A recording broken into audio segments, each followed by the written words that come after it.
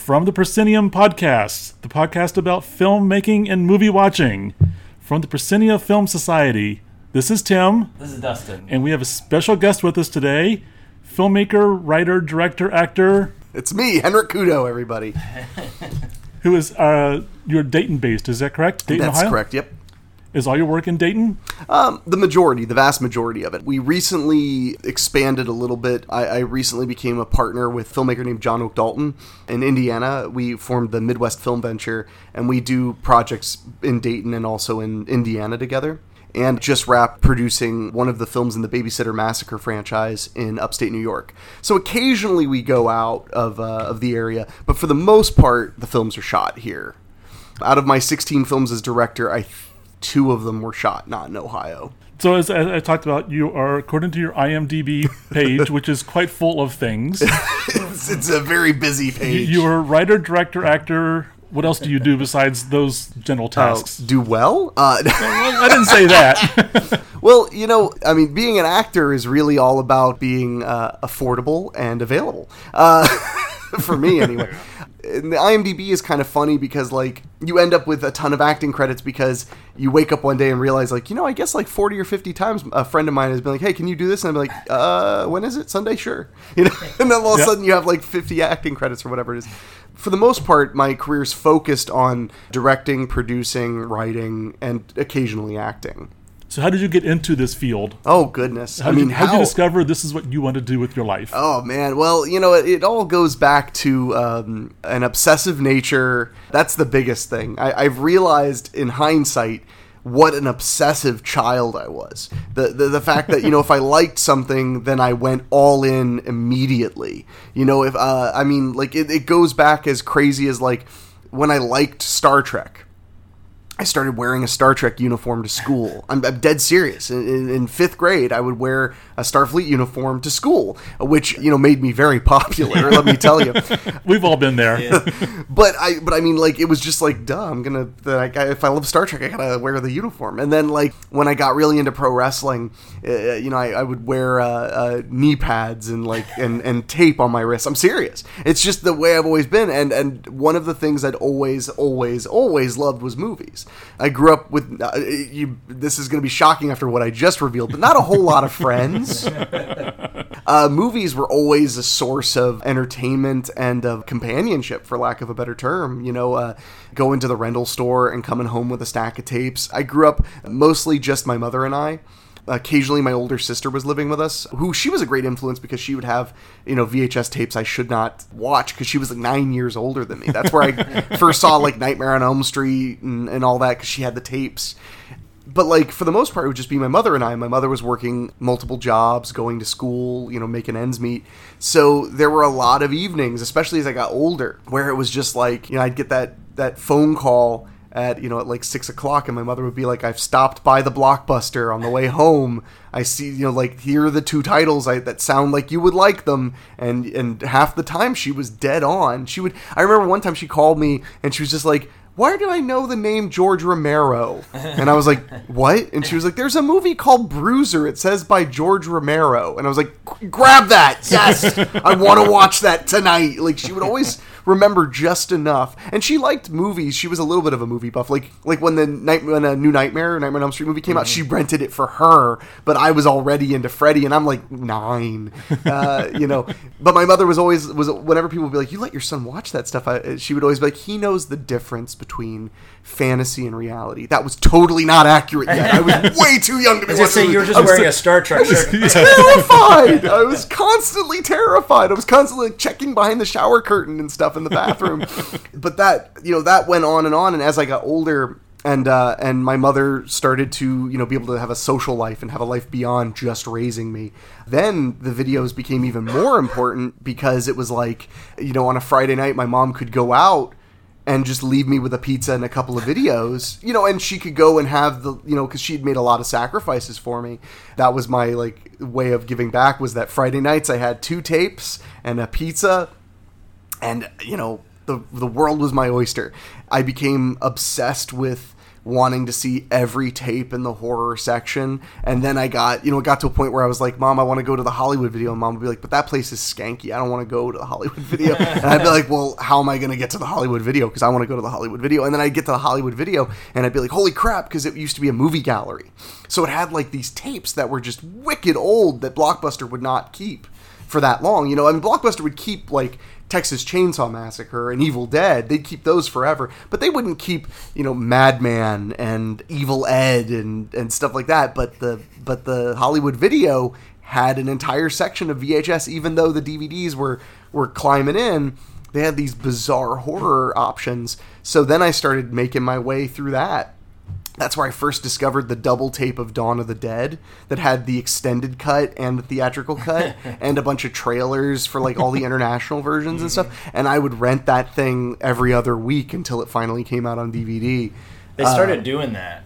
Yeah. Right at the tail end of VHS because they were keeping up with DVD, I remember, and they would have that second tape that would have bonus footage. Yeah. Because the VHS originally didn't have, you just had the movie, but then the DVD started coming out with all this stuff, and they had, I think they were even competing with Laserdisc a little bit on that too. Yeah, it was awesome. I remember that double tape. I would always think like, because they had a single tape there of it too, and I was if there's a double tape, you would never go right for the single tape. No way. That single tape had like the lame HBO Films, VHS release of it too. I was like, no, I want that one. That one's dripping with Romero. That was, my obsession began there. Well, then one day, this is a magical memory. One day I'm sitting in my living room and I'm flipping through channels on a Monday night. And I come across in South Dayton channel 23, which was CATV, the Community Access Television Channel. And there is this live improv show called Opening Night Theater playing. And I watch it because it's live. You can call in and offer suggestions and things like that.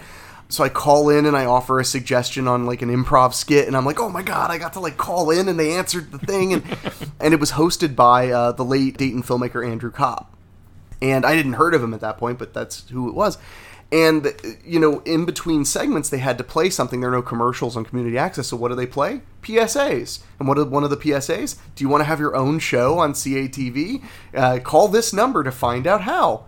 So I called that number the next day during business hours, and I asked flat out, like I was 12 years old. I asked, is there an age requirement? And they said no.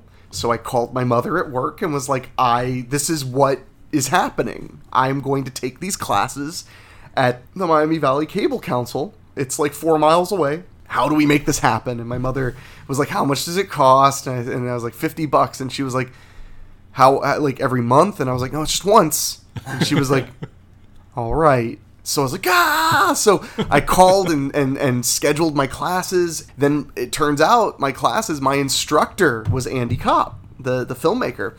And that was really the definitely when it became dangerous for me, because that was when I started to talk to somebody who was, at that time, he had just wrapped his first feature. And we would talk about movies and talk about making them, talk about watching them. I basically started living there because on Saturdays they were open from, I want to say, 10 to 6 or 7. So my mother would just drop me off at 10 o'clock, no matter what was going, because there was always something going on. I was either there to use the edit bay, or somebody was making a show in the studio and I would go volunteer to get experience, or I was renting the studio to do something. She would just drop me off with, $6 in my pocket, because, at that point I knew all the employees, and somebody was going to go get lunch and I could just slide them my money and they'd bring me back an Arby's sandwich or something, and so I could survive. And my mom would pick me up at 6 o'clock or 7 o'clock, and I would just be full of, piss and vinegar about how excited I was. So I started cranking out just any kind of TV show I could. And the craziest thing was I was making these like little kid shows, and they were airing on television. I put a big mistake, I put my email address on them. Luckily it prepared me for what was going to happen when I had a movie play on television, and people were like, hey, you should really think about killing yourself. And I'm like, I was being told that when I was 13. Get some new material, pal. Yep. That was really the big beginning was working at in Community Access. getting to meet people who were making shows, work on their shows, make my own shows. I still, to this day, I have plastic bins in my garage full of tapes, SVHS tapes, 3/4-inch tapes, and mini DV tapes from that early era. And when I turned 15 or 16, I begged my mother to loan me enough money to buy a Macintosh computer, because I had heard from all of the like DVD extras and stuff that low-budget people were making movies on Macintoshes, and they were insanely expensive. I mean, this is like 2002, so like a Macintosh is like $3,000. Yeah. Apple's still insanely They're way cheaper than they were. They're cheaper than they Oh my, were. are you kidding? I mean, you can get a fully loaded for like $2,100. Used to be base models for $3,400. Oh my gosh. Yeah. So, for real. I know, because I buy Macs all the time now. I try to get a new Mac. I try to sell my old one and buy a new one every 2 years or so to stay right on top. Because that's like right where they're worth half what you paid, is at the 2-year mark. She ends up doing it, but very apprehensively. And I immediately started authoring DVDs. I don't know if you guys are familiar with what that means exactly, but it basically means creating the programming. You know, when you put a DVD in and it does stuff, a menu comes up and then it has buttons. And yeah, I learned how to do that immediately, and found that other people did not know how to do that and were willing to pay cash for someone else to do it. So I started, when I was 15 years old, I authored 4 movies that went into Blockbuster Video through subcontracts. So I was making the kind of money my friends that were working at like Meijer were making. But you're doing fun stuff. I was fun is a stretch, but it was exciting. It was related stuff. Yeah, it was definitely related. Meyer's not fun. I've been there. Yeah. So, but my mother was shocked. You know, I was making money and to pay on the computer and stuff like that. So then the next thing was, I was like, I need to get some kind of a camera that's not a VHS camera, because up until then, non-linear editing on a computer was a mystery. I mean, when I worked on TV shows at DATV, I mean, that was deck to deck, 2 tapes, you know, but we had a control track and everything. It was professionally the way you did it, but it was still that old way. I got like the cheapest mini DV camera and then immediately started dutifully churning out these little backyard movies. It would just be like, get some friends together and in one evening shoot whatever you could, and then I would edit it together over the next week, and then I had something. It could be 10 minutes, it could be 20 minutes, it could be 30 minutes, who knows. And they were all just experiments, but this is where it gets extra fun. I knew how to author DVDs, so I would take the movies when they were done and I would package them like a real movie. And I had like a friend, like an AOL Instant Messenger friend, who would Photoshop me the DVD sleeves. So I would, and I mean, I have to say, I mean, we came from pretty humble beginnings. We were very fortunate. Later in my childhood, we had a lot more to go around. We didn't have so much when I was younger. So I learned early on how to stretch a penny. So if you want to hear about stretching a penny, I would buy the DVD media, you know, as cheap as I could on the internet. And this is before Amazon was the place. Right. Yeah. So I had to go to like supermediastore.com. I had to find a place that specialized in media. Well, then I found out Blockbuster would throw out DVD cases because they replaced DVD cases with their own proprietary ones. So I started dumpster diving DVD cases out of the dumpster at Blockbuster. So the DVD cases didn't cost me a penny. And then I would print the sleeves at my mother's work through clandestine means. And I would end up with like a DVD that cost me like 60 cents. And I would sell them at school. I used to carry 2 Trapper Keepers, one Trapper Keeper because we weren't allowed to have backpacks because of the Columbine. I would have one Trapper Keeper full of school stuff and one Trapper Keeper full of DVDs, and I would try to sell them for any price possible to anyone that would take them. And then I opened a web store and started doing mail orders. So by the time I was 16 years old, I had a mail order business and was making these silly movies. At one point, got in trouble at school because they were like, "You're not here to sell things," and that was when I was like, I probably don't belong here. That's gonna be my next question. Is how long did that last at school? It lasted till I dropped out. So I dropped out of high school because I hated everything about it. I just hated everything about it. And one day I just remember thinking, like, wait, I have no reason to be here. Everyone who tells me that if I leave I will fail are people I don't respect their opinions anyway. I wish it was more exciting. I wish it was like I dropped acid and realized I forget that. Nah, I like to this day I've never drank alcohol, but I did decide screw this. So So jobs your way through life. my mother was not thrilled with me dropping out of school. She was very worried. But from there, I started doing it more and more and more. Right when I turned 18, I got scooped up by a film distributor that saw what I was doing and was like, "Yeah, we need somebody like you." So they hired me into marketing. And from there, I right when I was 18, I think I was only 3 months into being 18, I moved to New Jersey and worked for Pop Cinema Camp Motion Pictures in nearly every department. I worked in marketing, I worked in post-production, I worked in sales, and I worked there for a few years, and that was really where I got like an incredible education. And in between those times, I shot my first feature right before then. In fact, like I was trying to sell my first feature right when I was moving there to go work there. So that's kind of like, in a nutshell, in an incredibly long, but I felt like it was short, way, that's kind of how it started. So It sounds like what I'm trying to think is you're not just on the creative side, you also are very knowledgeable on the production side, post-production, and the business and marketing side as well. Well, and you have to be. You know, I was very fortunate because my education almost entirely came from the business side. And that really prepared me for everything that was to come. Because I had the understanding, I could sit there and be like, you know, I know you're mad about the way your movie came out, but, you know, distributors are going bankrupt every day. It's probably not malice that you're not making any money. It's probably that they're making no money, or they made money, but they're bankrupt, so they're never going to pay. So that's a definite element. I don't know why I've always been attracted to selling things and to direct sales in particular. I used to do the way I got that job was they saw me at a convention selling these little movies that a teenager had made, but they had artwork and posters, and people would walk up and be like, "Hey, excuse me, let me tell you something real quick about this movie." It was very carny trash. The moment I was old enough to talk, I was just total utter carny trash. But you know, unfortunately, there are a lot of filmmakers that's something that they don't really have, or they don't really gravitate towards. They're all about the art, and they're not really about getting people to want to watch the movie. And unfortunately, that leaves you in a tough spot, because then you're completely up to the mercy of whoever is going to market your film, if you're lucky enough to have them market your film in the first place. That's because most like to be, like, directors wise, you're behind the camera, so that, like, Hitchcock was great at selling his own image at a certain point, but earlier to that, so it's interesting that you said being out there and being then you get the personality, kind of like Tarantino does too, where you recognize Tarantino, but some directors you couldn't tell what they looked like because they like being behind it, and that's... Well, and the thing is, if you're going to be a journeyman director, which there's nothing wrong with, that means pretty much being strictly a for hire to large companies. Mm-hmm. That's a whole other space, and that's also, in my opinion, not extremely artistic either. So when people complain about having to be a showman or having to be to market their own movies, it's like, okay, well, or you can go and just do stuff that you have no control over all day long. I guess where it really went crazy was while I was living in New Jersey, I produced and co-directed a movie called Faces of Schlock, which was an anthology with 3 other filmmakers that I had met through my years traveling and stuff like that.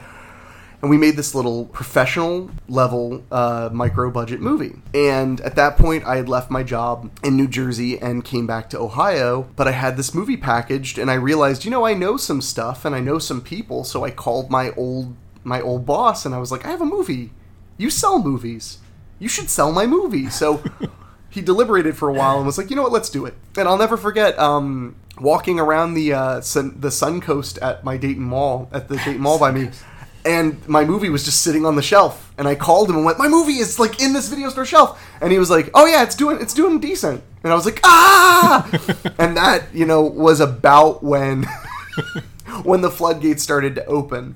So then I did another movie called Bleeding Through, which was more of kind of an art drama horror movie, and they took that one too and put it out. And actually, it did really well for being an art drama movie. I'd gotten burnt out on making like kind of gruesome, silly horror comedy type movies, so I made this like the total opposite of one. But it did all right. So then I'd gotten pretty frustrated, though. At that point, I think I'm like 23. I have 3 movies under my belt, and I'm broke. I'm in debt.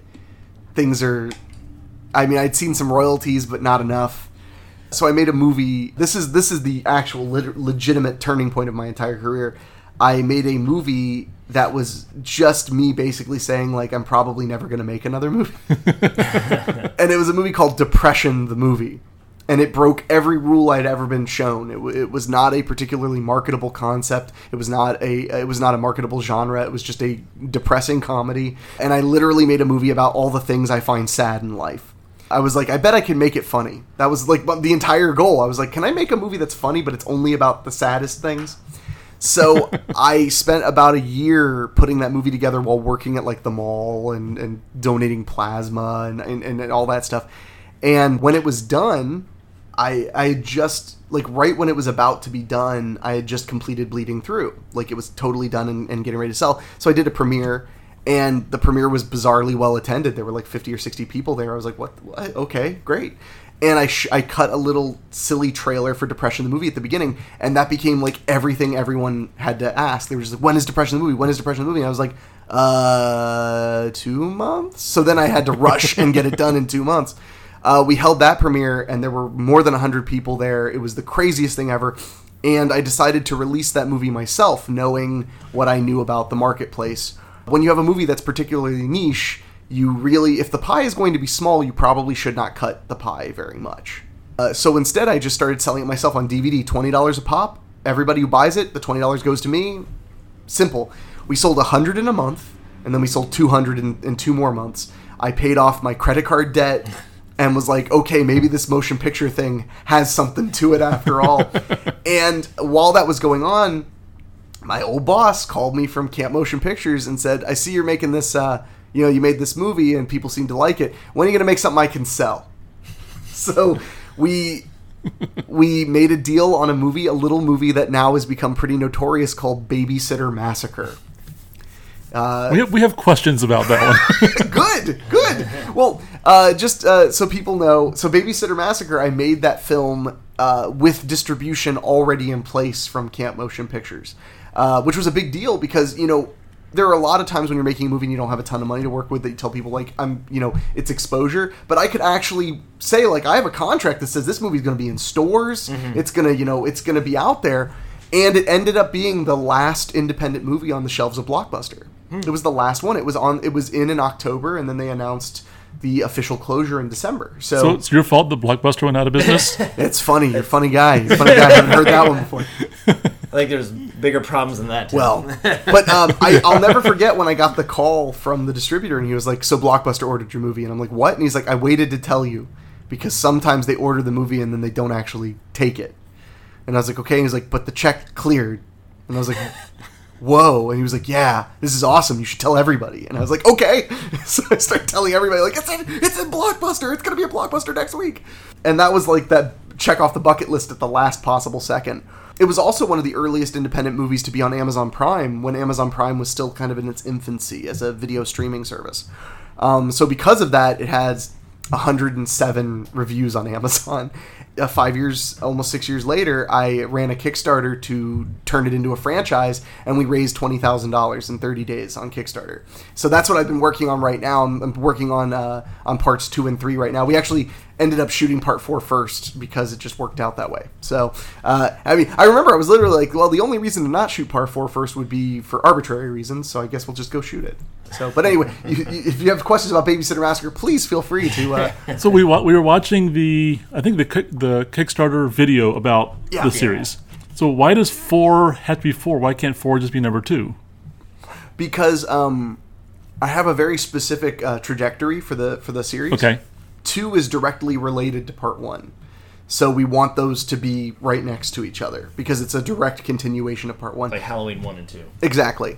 In fact, it takes place at Christmas time because the first one took place at Halloween, so it's literally 2 months after the first one ended. Then 3 and 4 are unrelated but similar stories. So those two could be interchanged any way you want. And they might. I don't know if they will or not. I mean, it's my choice, so right. I'm still thinking about it. I did not direct part 4, but I'm directing 2 and 3. I'll probably keep those kind of bunched together and kind of go from there. I doubt there'll be a part 5, but you never know. I might get a wild hair up my butt and just put it on Kickstarter. 20 years from now, you might need 5 and 6. You never know. You never can tell. Yeah, so part 4 is definitely kind of where it needs to be, I think, in the grand scheme of things. Plus, we have to deliver 2 and 3, because 4 was a bonus movie that we got for a stretch goal. We went beyond, I think it was $18,000, so I was like, well, then we're adding another movie. 2 and 3 are owed to the Kickstarter backer. So I have to make sure that they get exactly what they paid for, which is part 2, Sleigh Bells, and part 3, The Overnight. So one's about Christmas and one is camping. So I gotta deliver exactly what I promised, or else I'm not worth my weight in spit, Are 3 and 4 going to have continuation of the same characters, or are you bringing in all new characters? Brand new, entirely new. Yeah, that's one of the reasons we did part 4 in upstate New York was to give it a completely new aesthetic, different, totally different locations, totally different people, and it's directed by a guy named Dan Wilder. It was his first feature, and he's actually the screenwriter of Haunting Inside, my most recent horror. I thought the name sounded familiar. Yeah. Right? So he wrote that. That was his first screenplay to be turned into a feature, like on screen. And then he and we've been working together for a few years and started to really click. He lives in upstate New York. We were writing partners on a really massive project that's still secret, which is driving me crazy. I would love to tell you guys all about it because it was such a massive undertaking, and he and I worked tirelessly on it. And we've developed, several screenplays together that are that have either been passed on or are in limbo. He's currently putting the finishing touches on Babysitter Massacre 3 as you and I are speaking. I'm writing 2 because I wrote part 1 and their direct continuation. Mm-hmm. But he is kind of my go-to for that type of entertainment, for like the what's the word? The kind of his forte is like insane splatter slashers like the really subtle ghost movie. Those are kind of his two like real expertises. That's why I loved having him do Haunting Inside, because we had worked on so many outrageous things, and I was like, now I need you to pull back and do something eerie. That was one of my questions, because it seemed that movie was really restrained compared to what I saw with Babysitter Massacre. Mm-hmm. But I didn't know if that was a directorial choice or that was the screenplay itself. I am so obsessed with diversity in the type of films I make, because I get bored when you direct an average of 2 to 3 movies a year. You get bored quick if you're making the same movie. I mean, literally, the movie I made after the first Babysitter Massacre was a movie called A Bulldog for Christmas, which is literally a feel-good Christmas movie about a talking dog. That was the next movie I did. I did that movie 3.5 months later. So that's a big gear shift. Exactly, and that's the one that we sold it all over the world. It did television in the United Kingdom. It was a very successful movie. Talking dogs, man. Dude, and it wasn't a bad time to make. Yeah, I love the gear shifts. That's why I've done a romantic comedy. I've done a Western, which also was another one that I did that, and it ended up becoming internationally very successful. It's been released in China, Malaysia, Thailand, Brazil. Oh, that's not in Asia, but it's still out there. It's all over the place. When I did Haunting Inside, that was me thinking about all the horror films I've done, which have varied from splatter to a little bit more spooky. Like we done like a haunted house in Sorority Row was kind of my horror follow up to Babysitter Massacre, and it was much more a creepy house, eerie lighting, fog and ghosts. But there was a little bit of violence and a little bit of gore and stuff like that. When I did Haunting Inside, I had just been so obsessed with like The Innkeepers. Did you guys see The Innkeepers? Mm-hmm. It's a Ty West movie. Ty West has done a bunch of movies, but he's kind of known for taking his time and freaking you out. And I have never done what you would call a slow burn. Babysitter Massacre is actually, in some ways, I think it's too fast-paced. Sometimes when I watch it, I'm like, I'm dizzy. I can't take it all in. So I was like, you know what? I want to do something that's really deliberate. And that was the initial marching orders for Haunting Inside. I remember I came up with the idea driving home from Cinema Wasteland, a convention in Cleveland, Ohio, that I sell movies at. And I literally was like, what if ghosts were presenting themselves to someone who couldn't understand that that's weird or dangerous? And that was where I came up with the initial concept for having a girl with kind of an autistic spectrum, being visited by ghosts who present themselves as friendly, so why would she assume they're not? And I called Dan Wilder on the phone, and I ran down every idea I had right then and there, and then 3 weeks later, we had the first draft. And then we just kind of went from there. In fact, Dan pointed out to me on the audio commentary we just did for the movie that apparently the last draft was on Christmas Eve because he remembers me telling him, "Here are my last notes. Please don't work on it right now. It's Christmas Eve. Christmas. Like, get me in a few days." And then, so of course he sends me the rewrite like 3 hours later. I'm like, "Well, I'm not going to read it. It's Christmas Eve." So, but that was the big thing, was like trying to do something a little different where it was more of a focus on being spooky, a little bit more of a focus on the atmosphere element. I want to step back in the conversation a little bit. When we were talking about you being writer, director, producer, marketing, and all that. As an artist, it's tough turning off the self-editor or censor when you're thinking about the business down the road. Oh yeah. How do you battle that struggle? I turned it into almost a game. I find market challenges to be just another creative challenge. So say you look at the marketplace and say, I bet I could sell a Western. Well, then the next creative challenge becomes, okay, what's a Western you would like to make? Because you're going to, no matter what you do, you're going to be working on the movie for months and months, maybe even put a year in, all said and done. I try to have a movie soup to nuts in 4 to 6 months, but sometimes, they overlap a lot. So that becomes the big challenge, is like, if you're making a Western, what's a Western you want to watch? What's a Western you think is interesting that still delivers to the people other people who want to watch it? Sometimes that's an easy battle, and sometimes that is a battle that wages for days. Sometimes that's a battle that can wage up until you're on set.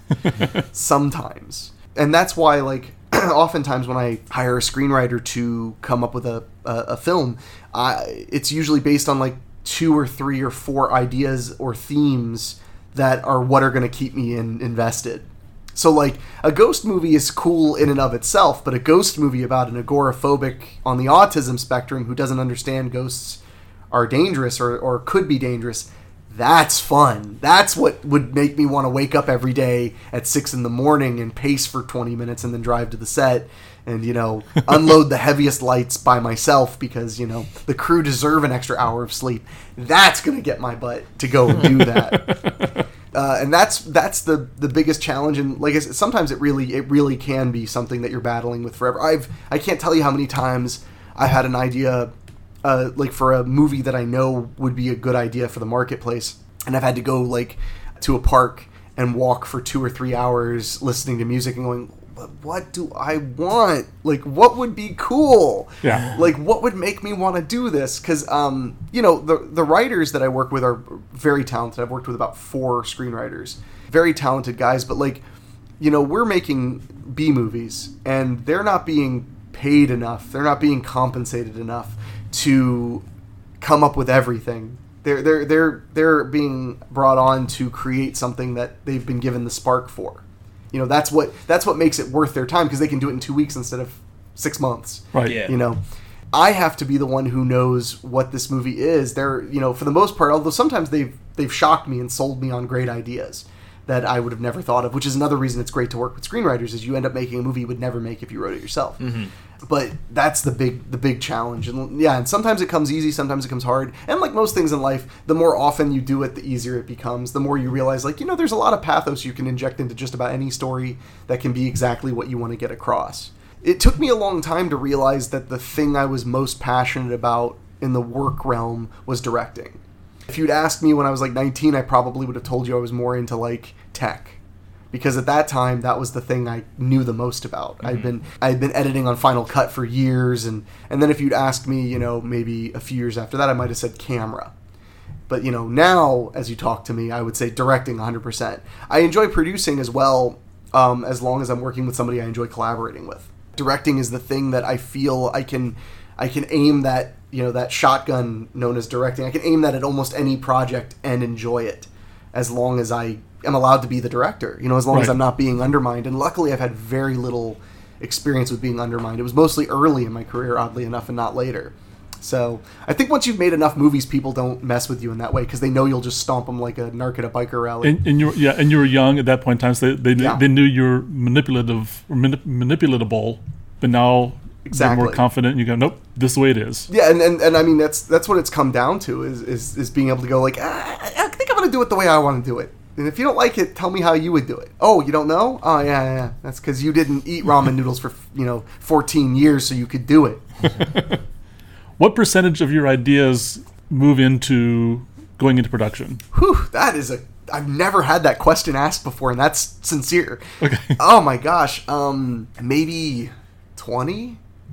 Maybe a little more, maybe a little less. Because here's where it gets really complicated. Is at first I wanted to say like 5, and then I'm like, oh, but a lot of the movies I come up with, sometimes 4 years later, all of a sudden I'm like, I think the time is now for that. And then all of a sudden I'm doing it. And that's happened a lot. Like Bleeding Through, my third movie, was a movie I'd had an idea for when I was 16 years old, and I just couldn't do it. And then one day I woke up and I was like, I want to make a movie. And I was like, I think all the pieces are in place. Let's do that. Or like, gosh, like, what was the movie I just did? Did a movie called Nothing Good Ever Happens. It was a comedy. And that was one I'd had an idea for forever ago. My romantic comedy, I'd had an idea for that like 6 years earlier. And then all of a sudden one day I was like, I bet if I put that on Kickstarter, people would finance it. And that's how I financed it. Yeah, I think it's probably in the 20 to 25% because I never seem to lose them. I also have like a notepad in my phone that is just full of titles. I'm constantly, and I have maybe 9 fully finished screenplays that just for whatever reason were not right at the time they were written, but you never know. I have like a vampire script. If I ever feel like I could sell a vampire movie, I'm probably going to do one polish on that thing and go right into production. You never know. Are there some that you thought were good ideas, and you started working on them and just like, this one is really going nowhere, or I have no passion or interest in it, that you just like not just put on the shelf to get dusty, you put it in the bottom drawer, never to be looked at again? Never in that direct of a way. Usually, if a movie can make it to the point where I'm talking to a writer about it, it's going to be a screenplay, period. And whether it's going to be made or not, that's a whole other game, because I make my movies, that's the hardest part is when people ask like, how do you finance a movie? Or what are the budgets like? Because every movie is completely different. There are movies that have some do-re-mi and we can do all kinds of cool stuff, and then there are movies that literally, they have nothing. And then there are movies that have a little something. It really varies. And I mean, like, in 2016, I simultaneously made the most expensive movie of my career, a movie that was totally average in budget, and the cheapest movie of my career in the same year. Straight that up. Must have been a mental gymnastics fit. But, in some ways, I mean, a great poet once said, "Mo money, mo problems." And it's true. So, I mean, sometimes knowing that it's like, look, we've got sandwiches for everybody, and we've got a cool location, and all the actors know that they're just here to have a good time and do what they love doing, with me doing what I love doing. Sometimes that is a great way to wake up in the morning with that attitude where everyone is there for the exact same purpose. But then there are other mornings where it's like, yeah, I made my car payment. Sometimes that's pretty nice too. So, but it varies, and also the source of the financing can vary greatly. I've self-financed several of my films, and sometimes it's great, and sometimes it's really terrifying. When I made the Western, which is called Calamity Jane's Revenge, I believed so much that the marketplace would take it that I put my life savings into it. And every day on set was really fun. Thinking, like, if we need another day, I don't know how. But that movie ended up being one of my most successful movies that I've ever done, from a sheer sales standpoint. How do you decide which movies can be self-financed, which ones you're going to go to Kickstarter with? That depends on need, and then also just what's going on. Like any business, it's cash flow. Right. Mm-hmm. Sometimes I'm owed a bunch of money, but I have none. And sometimes I have no money, and I'm not owed any money, and I'm like, oh. So it really depends. I mean, honestly... So it's not project-based, it's situation-based. Somewhat, yeah. I mean, if I'm making a project that I think is particularly niche, then I'm going to spend the least amount of money on it possible, because, I mean, if I spend $1,000 on a movie, now I own all the gear, all the lights, all the lenses, so if I want, I can go out and make a movie for $0 if I have to. Sometimes that's the most freeing way to go, because you can be like, okay, and when this is done, I sell 100 Blu-rays, and I've doubled my money, and then anything it earns from then on out, however I'm able to exploit it, whether it's with a distributor, a sub-distributor, licensing it, or just selling it on my website, is gravy.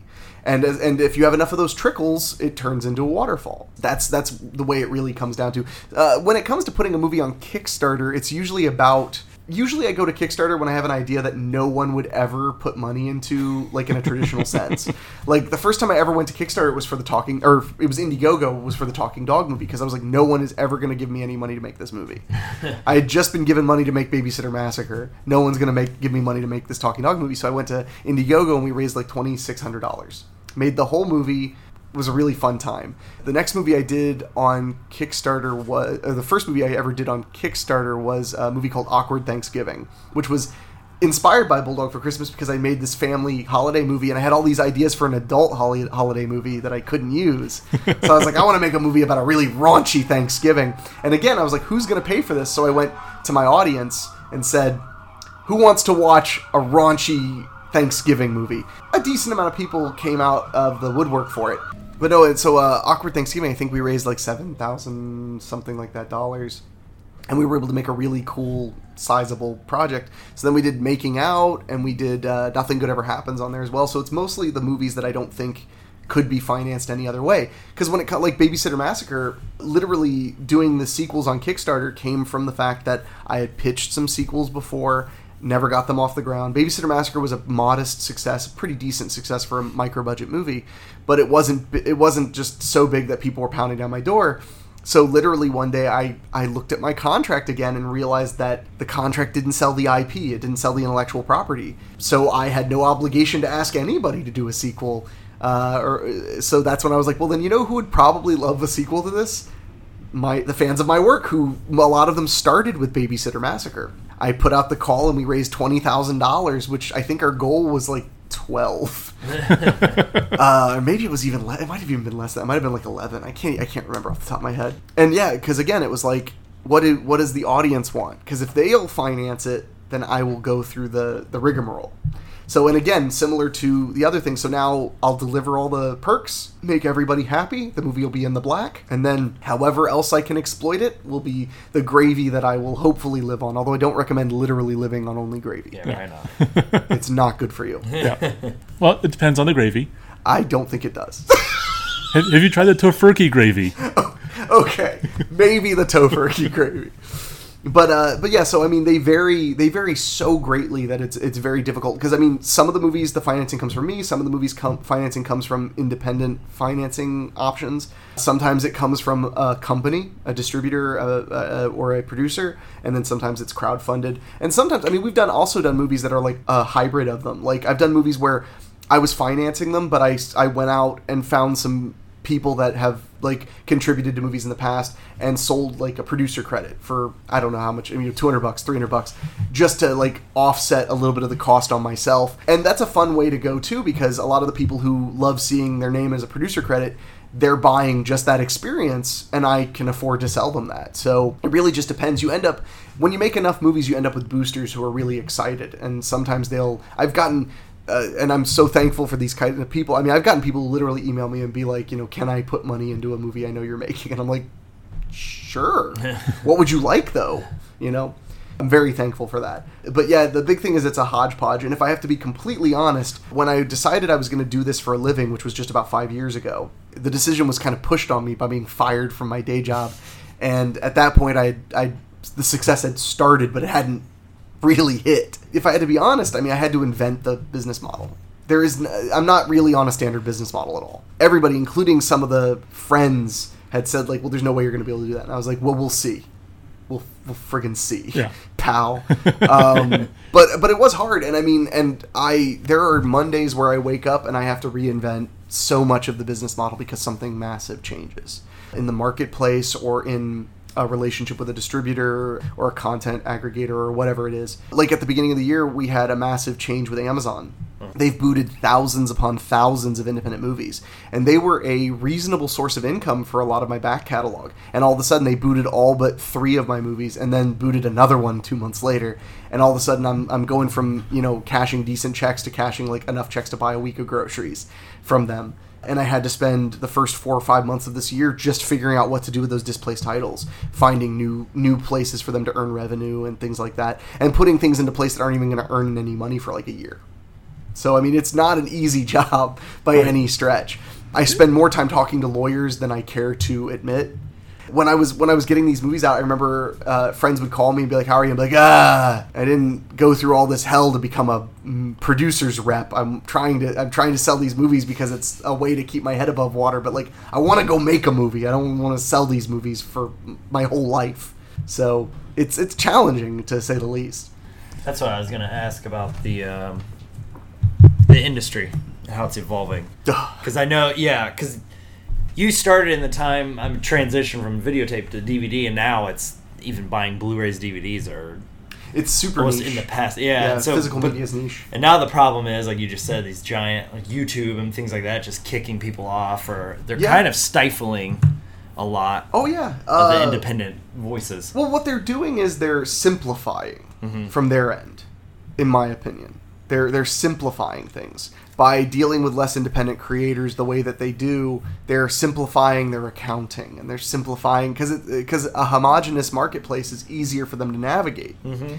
I don't think that they're necessarily aggressively doing it. I think that they're making very simple judgment calls that make sense to them. We live in a world now where brand is personality.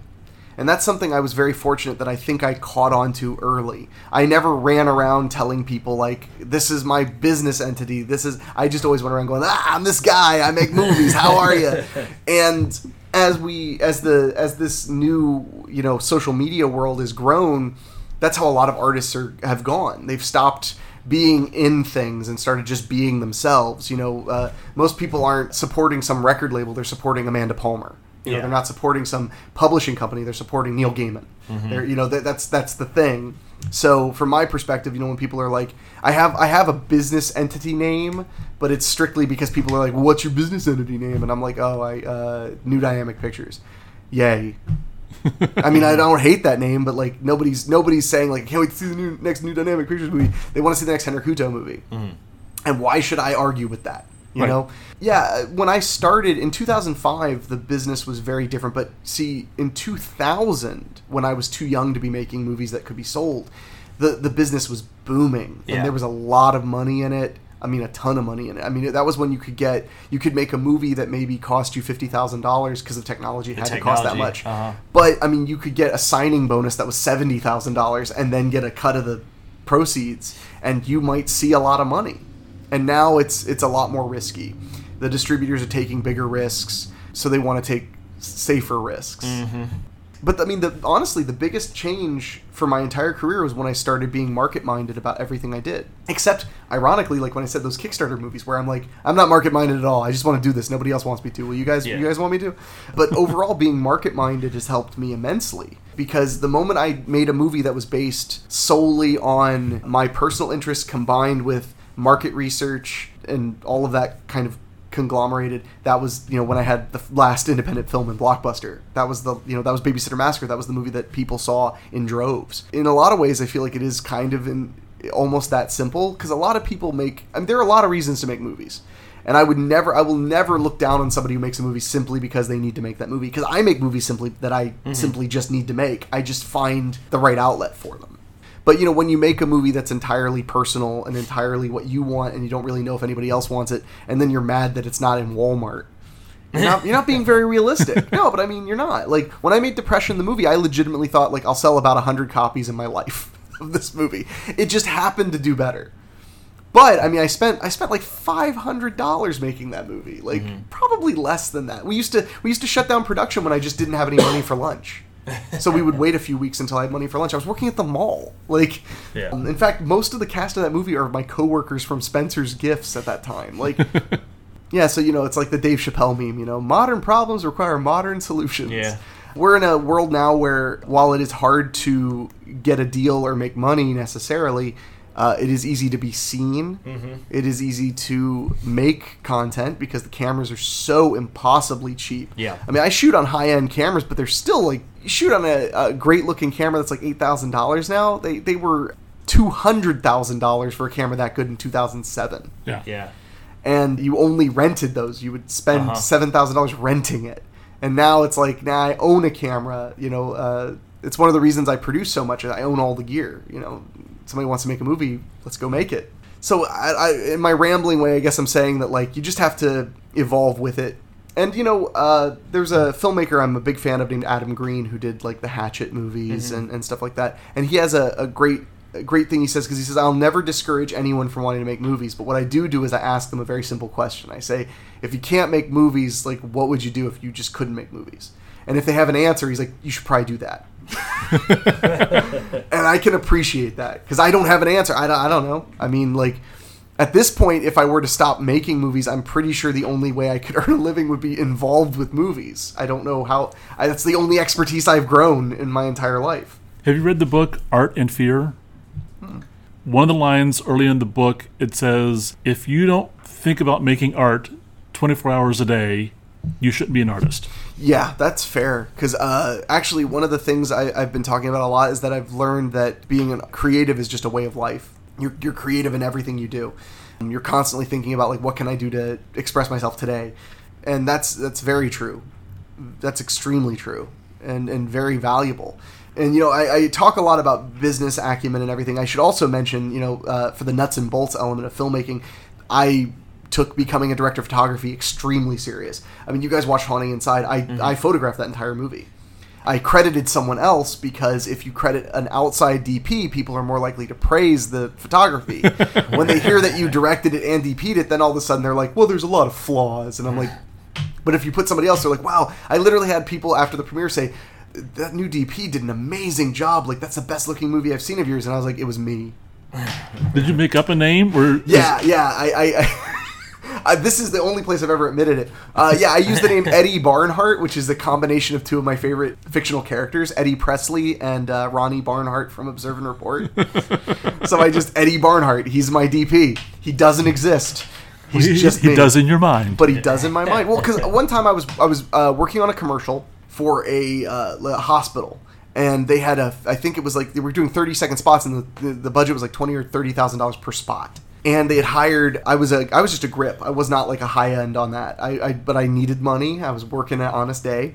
And they had, some of the grips were union, and the DP was flown in from Los Angeles. And about the 4th or 5th day we were working, we got to talking, and they wanted to watch something I had done. So the night, at the end of it, I emailed them a link to a short I did called Christmas Presents. The next day, they were just raving about it. They were like, it looked great, it sounded great, like, I was really impressed with it, blah, blah, blah, blah, blah. Well, then I made the mistake of saying, like, thank you, I did everything myself except the sound. And we shot it in 4 hours. It's very fast. And literally their opinion instantly changed to like, well, I mean, you could tell. And I'm like, what? And they're like, well, you could tell. And like whoever gaffed that really did not do a good job. And I'm like, 2 minutes ago, you liked it. Yeah, which is why I often don't volunteer certain elements of production anymore, because it shapes people's opinion. And that's not a fair way to view movies. See, for me, because I love making movies and I love making them in a challenging environment, if somebody says, like, we shot this movie on 35mm film in 5 days, I'm like, wow! And then I watch it and I'm just like, but it looks great, and I would never guess. But other people might look at it and go, well, you can tell they cut corners. And I'm like, do you even like movies? Like, go away. One of the things that has opened a lot of doors for me as a filmmaker has been that my films happen to be very sheened for the budgets. Having a movie and making it for the cost of a used car, but then it being able to pass QC and air on television is a big feat, and not everybody can do it. So that's like one thing that has really been a benefit to me. And when I could use a little extra money, I will go DP a feature and make really pretty good money.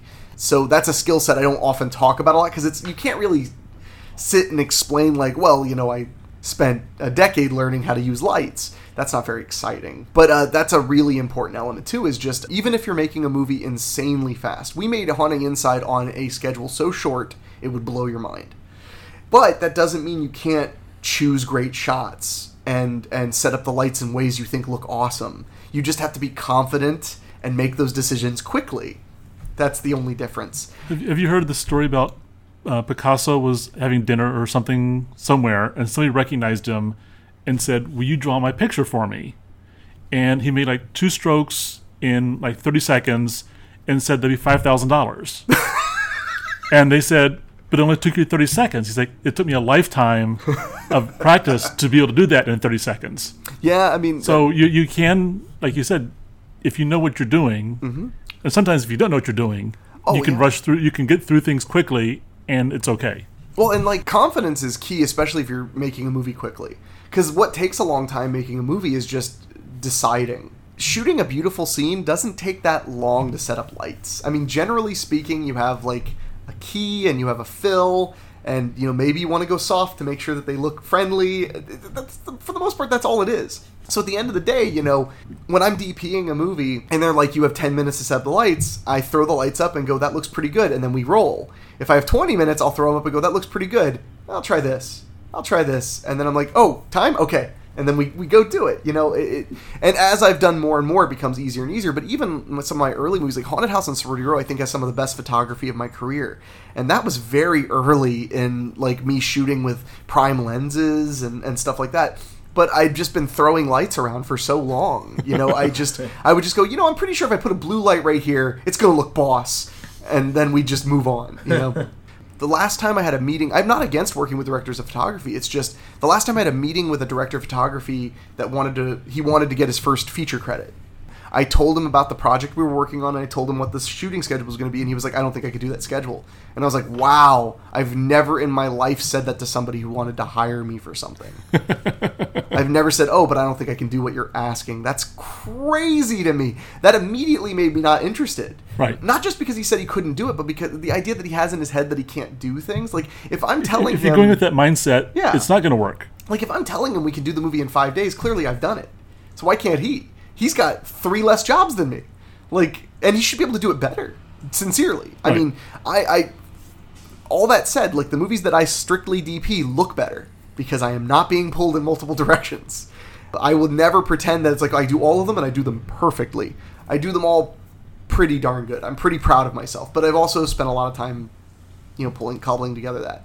Does that come from your experience as in your 12 back in the being the only one? Well, just being in hanging out at the public access. Oh yeah, where you have free access to control and play with the lighting, and understand how it works with the cameras. Well, and a huge help was when I lived in New Jersey and had my job there. I had a roommate named Joe Kolbeck, filmmaker who's done a couple of movies himself, and he had went to the New York Film Academy.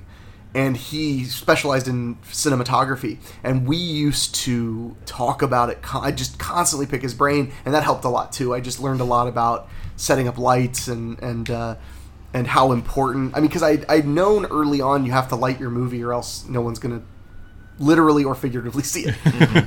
But he helped a lot with kind of guiding me on that. I don't even think he realized it. I was just so excited to like learn. And he would light stuff with work lamps and stuff. He had low budget, but it always looked great.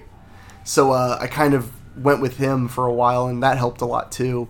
And then it's experience. I mean, I've DP'd probably 23 or 24 features, including the 16 that I directed. So it's a lot of DP work. Have you moved to LED lights, or are you still sticking with hot lights?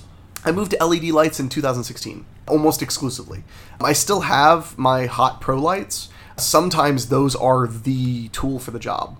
But most of the time I have my main kit is 4 500 LED lights. And then I also have a like knockoff Kino Flow for soft light that I love, and it comes in handy so much. So for the most part, that's what I use. But I think my light kit is obscene. I just have so many, because I have little lights and big lights and all this stuff. But the LEDs, sometimes they're not quite right for what you need. Not often, though. Yeah.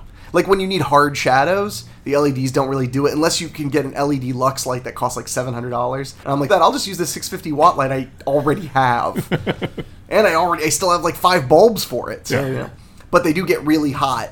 Yes, they do. And I really enjoy not having to touch hot lights anymore very much at all. Especially when you forget to wear the gloves. I just lick my fingers and push it. I'm not even joking. No, but we have to move them significantly. Yeah, it's dangerous to do. That's the thing, learning your skills and enjoying learning them is a real big element, and that's something I've been enjoying immensely. Because now, like with the movies that I'm act as producer on, generally the package I am is I come as producer and director of photography. So I bring all the gear, I shoot the movie, and that allows me to know that the movie will be of a quality that I know I can sell to distributors because I've sold tons of movies to them. And I've had such an experience, with being so epically proud of some of the way some of it looks. I'm just like, man, I got to just shoot that. I got to use the gimbal today because I didn't have to go and find out what time lunch was. I was just working with the gimbal. I mean, and I would say that, like, in many ways, photography is something that's very easy for me to get super excited about because making cool-looking images is just it. Yeah. So... You've recently celebrated your 5-year anniversary of freedom from a job. Yes. And I watched on your YouTube channel your video where you're talking about the things you've learned over the 5 years. So do you want to talk about your YouTube channel a little bit and about what you've learned in your 5 years of freedom? Oh, lordy. I mean, first of all, people are welcome to check me out. My YouTube channel is Doomboy5 because, I made it when I was like a teenager. But if you search my name, which they'd have to copy from show notes because it's just Henrikudo. Good luck spelling that, kids. Yeah. But the good news is if you spell it right, you'll find me. I mean, you're not going to find anybody else, really. There is another one with the same name out there on YouTube. Oh, yeah. Well, he probably doesn't speak English. That's my experience. Right. His were not anything like yours. Yeah, he's Brazilian, probably. That's always the joke I say is, like, type my name into Facebook. The one that speaks English is me. It's a very common Portuguese name, very uncommon American name. Yeah, I post a lot of videos on there. I try to, like, occasionally do kind of, like, lifting the curtain on the job because one time I was working with somebody. He had turned to me and said, like, I don't want to work for free anymore. I want to do what you do. And I was like, dude, I don't know if you know what I do. Like, I mean, I don't blame you if you don't want to work for free anymore. You can go home. But, like, I don't think you have any clue how much of my day is doing what and how much of my day is doing the other thing. I mean, I struggle when I'm at the movie theater to stop worrying about, like, I'm waiting on an email back from financiers or whatever it might be. I'm constantly worrying and stuff. I learned that if you're working for yourself, you need to figure out how to live with no structure and make sure that you don't lean into, prescription pain medicine or whatever it might be, because there's a reason that creative people fall into those holes, and it's not just, I mean, a lot of it is, the classic tortured artist thing, but also, I mean, having no routine is almost as bad as having too much routine. Routine can kill you. I mean, because you wake up and you're like, same thing every day. But if you wake up every day and you're like, I don't know what to do, that can cause you to become really depressed. Mm-hmm. I read an incredible book called Foolproof Filmmaking, which is a producer guide. It's written by Andrew Stevens, who was an actor turned producer who did a ton of B movies, did very well. And he said that he was lucky he went from being an actor to being a producer full time, and every day you wake up and some days you have no guidance for what your day is going to be. So he was like, I made it my job. Like at 9 o'clock, I go to the gym, I work out for 45 minutes. Then at 10:30, I play basketball with whoever's at the gym. He's like, that's my job. Then I get lunch. Then I come home. I check my calls or whatever. And then he's like, and then I see a movie at 6. Like he was like, that's my job. If nothing else is grabbing me, that's what I have to do every day, unless something else comes up. And I'm somewhat similar. I check my emails in bed on my phone first thing in the morning, and then from there it's those guide me, and if those don't guide me, I'm checking the news and doing whatever thing I wrote on a piece of paper the night before that I didn't get done that day. I was going to ask you about that because I was reading a book last year, Daily Rituals, where somebody went through and analyzed the daily rituals of 200 creatives over the last several hundred years. Oh, wow. And most of them were writers. Yeah. And they were, like Stephen King won't leave his table or have lunch until he's written like 3,000 words that day. That sounds right, yeah. And so a lot of writers will do that. And writers fascinate me because I have written a bunch of scripts, but I am always challenged by having to write, even though I enjoy it and I think I've written some great scripts. I am not the disciplined writer that the writers I work with are, who can pop the script out. There have been times I've popped the script out in 2 or 3 weeks and thought it was great, but there are other times that I have wished I was dead rather than write those scripts. So I'm amazed by that level of discipline alone. I'm glad to hear that you are not a structured person, because I'm not either. And I read all these examples of people who are creatives who are, they have 7:15, they have their bagel with 2 ounces of butter, and completely compulsive. And then my days were like, today I was planning on doing photography, but I got this email, so now I have to go and do this instead. I try to really, the big thing is I try to, after my emails are checked, I sit at my desk for an hour or two. And usually work presents itself if I'm in my workplace. But it also depends. I mean, like, if I'm under financial strain, then all of a sudden I got plenty to do. But it varies greatly. I try, but it's funny though. The moment I'm in like filming mode, I'm insanely structured. I keep a schedule tighter than anybody you've ever met in your life. When we were doing Babysitter Massacre 4, Dan had a few minor issues with keeping the schedule. He's a new director, and that's why I'm there. I'm there to help him stay on schedule. But the big joke was that he realized was that, like, on the second day, I was like, dude, we're behind. We got to keep going. Like, I know you want to sit down, but there's no time to sit down. Go tell these guys that we're going. So we pound, and then we catch up. We're on schedule, and I'm like, okay, but now we should get ahead of schedule so that we don't have to worry about falling behind. So I'm like, let's go. Next day, I'm like, let's go. Let's get ahead of schedule. Let's do it. Let's get ahead of schedule. Let's get so ahead of schedule. We can't believe it. So I'm like, keep going. And then he's like, dude, we're like an hour and 10 minutes ahead of schedule. I'm like, great, but don't get cocky. That doesn't mean you get to slow down now. Now is when you're really getting. He was like, so just always hurry up. And I'm like, you're getting it. You're getting it. So, well, because once you start slowing down, the cast slows down, and trying to get them back up to speed again, or cast and crew, getting them back up and going again, it's a train that you're trying to get started again. Exactly. There's a director who I admire greatly named Jeff Burr. Jeff Burr has done some arts films. He's also done some great exploitation movies. He was most famous for doing Texas Chainsaw Massacre 3, for doing Pumpkinhead 2, Puppet Master 4 and 5, but he also did a brilliant movie called Eddie Presley, which might be my favorite movie of all time. It's a movie about being creative and being depressed, and he's done a lot of great movies. He's probably directed, I think, 30, 40, 50 movies. He and I became friendly through just total chance, and he was in my movie Making Out. He did a little cameo in it, and we sit and talk about stuff, and it's always amazing to me because he worked in Hollywood, you know, making sequels and doing all this stuff and working for all these crazy people. But he'd actually sit and talk shop with me, and I'd be like, I'm just a guy in Ohio who's making it up as I go along. And he's like, yeah, but you're still making movies, man. But Jeff said something great to me once, which is he watched one of my movies and he watched the extras. And he's like, I know you're going to do good because you're the most energetic person on your set. Because when you're the director, you're a locomotive. And your cast, your crew, the story, those are all the carts you're pulling. If there's no locomotive, the carts are just going to sit there. But if there's no carts, then you're just a train pulling in a station. People are like, what are you doing here? So you got to be that locomotive. You are the source of energy for your whole thing. I hope that if he hears this, he doesn't hate my impression of him. But that stuck with me forever, the idea you're the locomotive and you are pulling the film along, and it's completely true. If you wake up and you're not feeling it, everyone else is going to start to not feel it. You gotta get up every day, even when, the secret project we did last year, we had an incident where we had a great location, but unideal time. We're filming the night before, but then the location, we could only get it from 6 o'clock to 11.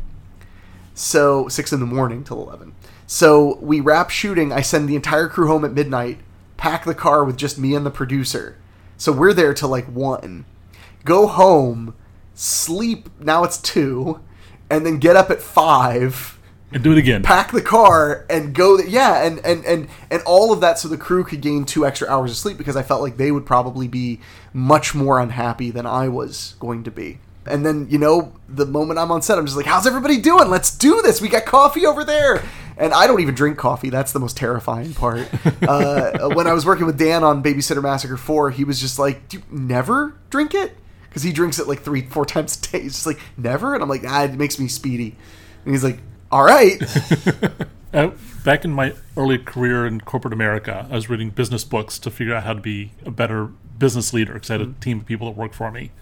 And one of the things that stuck with me all these years is, as a leader, you give up the right to have a bad day. Yeah, that's fair. That's fair. Like you said, if you're not feeling it that day, it doesn't matter. You still have to move forward and pretend like it's all good. And if you're lucky, when you have a truly bad day, you have a team good enough to pick you up Yes. But you can't rely on that unless you really know who you're working with. You can only play that card a few times. Oh, you need to play it as little as possible. I've been very fortunate because I've had a team that has picked me up when I've been down. Actually, when I was doing Haunting Inside, I got very, very ill right before we were supposed to start shooting and ended up having to get surgery. The filming was 3.5 weeks after my surgery. It was too soon. And it wasn't a major. It was what they called the major minor surgery. It was a gallbladder removal. So it was a minor procedure, but it was a major abdominal event. Mm-hmm. You know, I've had one. I know. Yeah. So you're not like. Yeah, it was tough. They had told me you can go back to work a week after, you can lift heavy things 2 weeks after, but your mending will take 4 to 6 weeks. I was struggling with energy and stuff because I would just get so tired. And I mean, I'm used to pounding and I don't work people super long days. We usually work 12 hours. If we work a 13, 14, 15 hour day, it's because it's the last day, or it's because we're like waiting on the sun. It's like we're filming, but then we got to stop dead and we need night to keep going. Those are the only times I pull that people need to work like 15 hours. At least then there's like a nice break. When we make a movie really quick, we're doing 12-hour days tops. Try to be fair to people. I think you should only, again, relying on your team. Like when I come to people and I'm like, today we have to do 16 hours to get what we need, I always give everybody that pep talk where I'm like, I really appreciate that you guys are going this extra mile because it's not easy, and I don't take it lightly making people work 2 8-hour days in one day. So, but that movie, I mean, I remember the cast and crew were very kind to me as I kept having to sit down, and which is impossible to imagine that I would do. Is to go and sit down when we're in the midst of production. All of a sudden I'm like, I gotta sit down. I don't know how I could stand if I keep standing. And that's why we broke the production up after that and we waited another 3 weeks before we started shooting again because I needed that time. Yeah. And then I felt a billion times better. Speaking of Haunting Inside, you had the world premiere recently, and You're screening it this weekend, which is July 13th. Mm-hmm. At the Mayflower Arts Center in Troy, Ohio. Yes. So let's talk about Haunting Inside. Yes, absolutely. And the movie starts at what time on Saturday? Doors open at 7. The movie starts at 8 o'clock. And you will be there talking to people? I will be. Good luck getting me to shut up.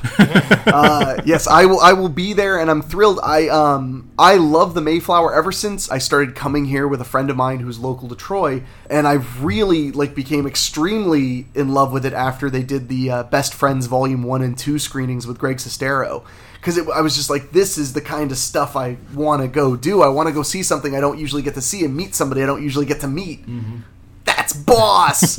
So when I was approached to show a movie at the Mayflower Arts Center, I was like, yeah, let's do it. And I've always thought Troy was pretty cool. I mean, I have a good buddy who lives here and I visit him often. So I'm really excited to show the film here, to show in a new theater. That's another thing that's really exciting, is having your work show in somewhere it's never shown before is just very exciting, because the big screen is already a dauntingly exciting moment. I'm excited. I'll be here. I'll be hanging out when the doors open, just kind of talking to people, and then afterward we're going to do a little Q&A. We'll keep it pretty casual. If people aren't feeling a hardcore Q&A, I'll just stand out in the lobby and people can come by and high five or spit in my face. Or awkwardly turn their head down and walk by you and hope you don't say hi. Dude, that happens. Oh, I know it does. Yep. It happens everywhere. I usually try to to confront people when they do that. Not in a mean way, just hey, it's all good. Have a good one.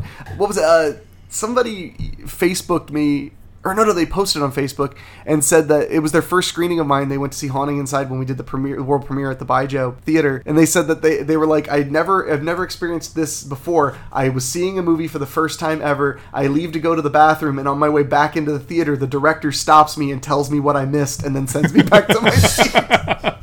That's customer service. Yeah. I mean, because I'm already standing at the back, nervous anyway. So when they walked up, I was like, okay, so she just found out that this is happening, and now she's getting ready to do this. And they were like, oh, thanks. And I was like, all right, yeah. Back to your seat now.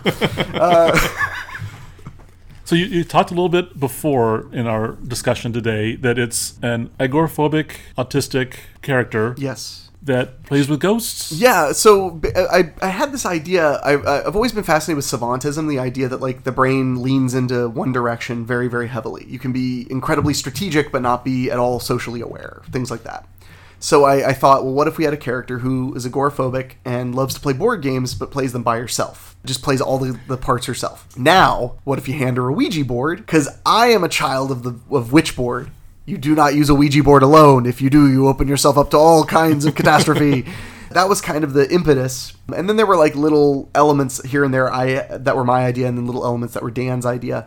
But I love the idea that basically she is terrorizing her brother. The real horror of the film is that her brother is tasked with taking care of her. She's a 24-year-old, 25-year-old woman, and he's a similar aged man, and their parents are no longer around. From her perspective, she's playing with ghosts and doing all kinds of weird games that she doesn't understand. But from his perspective, her illness is getting worse and worse, and he's having a harder and harder time dealing with it. And I think that's terrifying, the idea that somebody you care about, that you are caring for, that you actually just can't do it anymore. I think that's a really horrible, like, mortifying thought. So that was the most exciting element for me, was the idea that, like, the whole movie, she's having fun with the ghosts. She doesn't understand that maybe they're dangerous. And he is struggling with, like, how much longer can I live with my sister getting this bad? Like, at what point am I just kidding myself? When do I send her away? That's hell. I would not want to be in that situation. And he doesn't know there are ghosts, at all. He just thinks that she's getting weirder and weirder. So that was my big excitement. And I was a little inspired by the Babadook, because that was something I thought was really scary about the Babadook, was the idea that, like, the child is just getting worse and worse and worse, and the mother's like, maybe I'm not able to be a mother to this child. And that's a terrifying thought. So I thought a similar idea about being a caregiver, and I've always liked the idea of outsider characters that you learn to root for, like a girl with agoraphobia and a kind of autism that, is hard to identify with, but at the same time is even easier to identify with because she's such an open book. So that was the big impetus. And I like the idea of showing the ghosts in a light that literally and figuratively, in a light you don't usually see. They're almost entirely shown in warm, buttery light in friendly times, middle of the day when her brother's away, stuff like that. And only on rare occasions do you see them in that kind of traditional, spooky, dark nighttime light. For the most part, they're just sitting there saying, hey, I'll teach you how to cook something. Hey, you want to play hide and go seek? And she's like, yeah, I can't leave the house. I need friends. And never once thinking, like, these people seem out of place, out of time. Dustin has questions. Please. I just wondered some of the influences. Specifically, like, it's ghost story, which is a subgenre. So I just wondered something. You said Babadook, but recent influences, literature, because there's also, like, Turn of the Screw is a similar way where you have a caretaker with children who are seeing ghosts. Are the ghosts really there? I just wondered some of your... Oh, I never even thought about that as being similar. That's a really good point. My biggest influences with ghost stories are honestly like Are You Afraid of the Dark? Yeah. That's a big influence on me. I often reference to Tim. That's why I'm screwed up. Yeah, that show was legit scary. I mean, like, I was a kid who was watching Freddy Krueger movies, but I would tune into Are You Afraid of the Dark, and sometimes I would be really freaked out when it was over. So that's always been a big inspiration. I've always loved how Are You Afraid of the Dark would kind of play with you, and sometimes they'd be showing you a ghost and not tell you till the end that you were seeing a ghost. Yeah. I really love The Changeling. Mm-hmm. Changeling has been a big influence on me, the George C. Scott horror movie. Mm-hmm. A lot of the way I like to depict ghosts is from Changeling. And then the other big one, which I highly recommend you guys check out, is The Innkeepers. Ty West's The Innkeepers. It's about two people who work in a hotel on the night shift, and it just gets freakier and freakier and freakier, and it is the definition of a slow burn. I mean, you have to give it 50 minutes to really see a ghost, and it is awesome when you do. It is such a great little film. Can't recommend that one enough. That was one of the first movies I watched where... when I was done watching, I was like, I'm glad it took forever.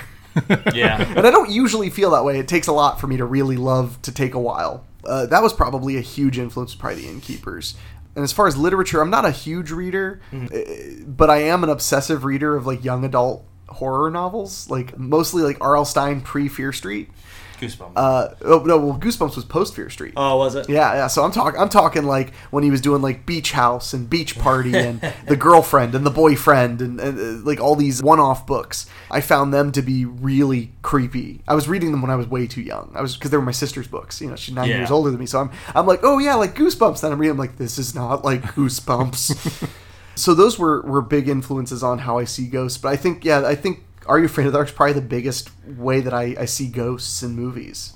I often reference, because recently we've had a kind of a horror renaissance in popular culture, but I reference our age group probably is because of the 90s we were overloaded with horror stuff. For whatever reason, I mean, Tales from the Crypt came out, Are You Afraid of the Dark? There was a lot of horror influence that now you're seeing filmmakers. It's become more mainstream than it used to be, I think. Oh, yeah, well, it's fascinating to watch people be influenced. I mean, my God, watch Stranger Things. Yeah, oh yeah. My God. I mean, they're so influenced by what they saw as children. And they smack you in the face with it.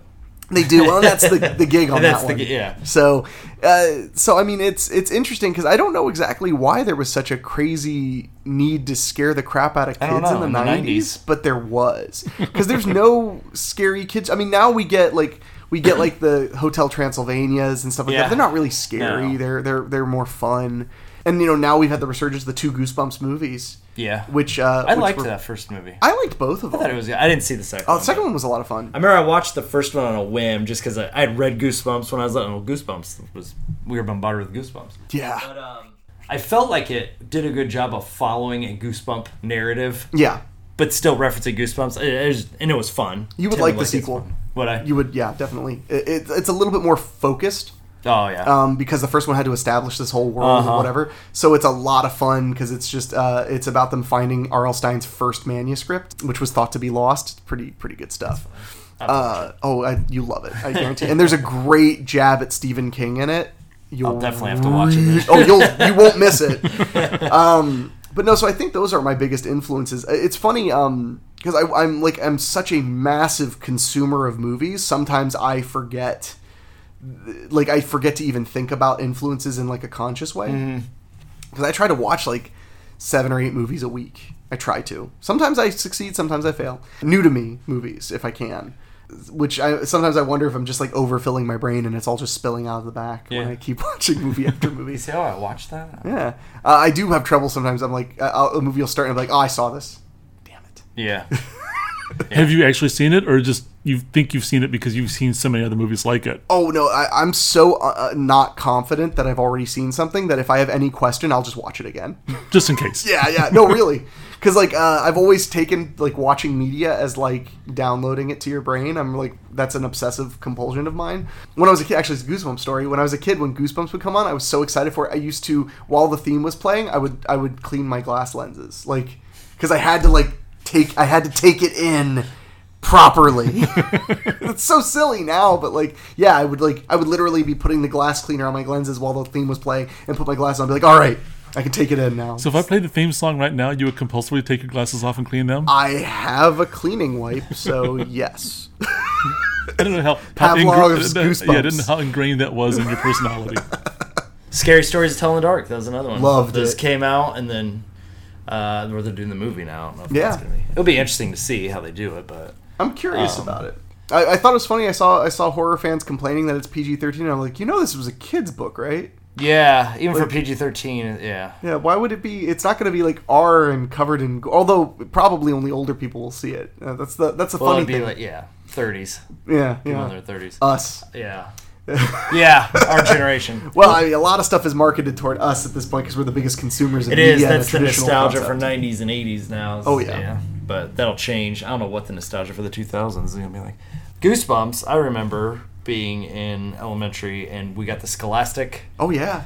And every month it was and it was kind of genius. And you're talking about kind of the business aspect of Scholastic and R.L. Stine, of how they represented it to us almost like TV or where, it's a new episode, it's a new book. Some were bad, some were good, and even some would have the preview of the next book. Oh, yeah. And they get you hooked, and that was, culturally, it was, for my generation, I still remember it. Oh, it was brilliant. And Goosebumps might have been one of the biggest driving factors. The paperback era in the 90s is fascinating.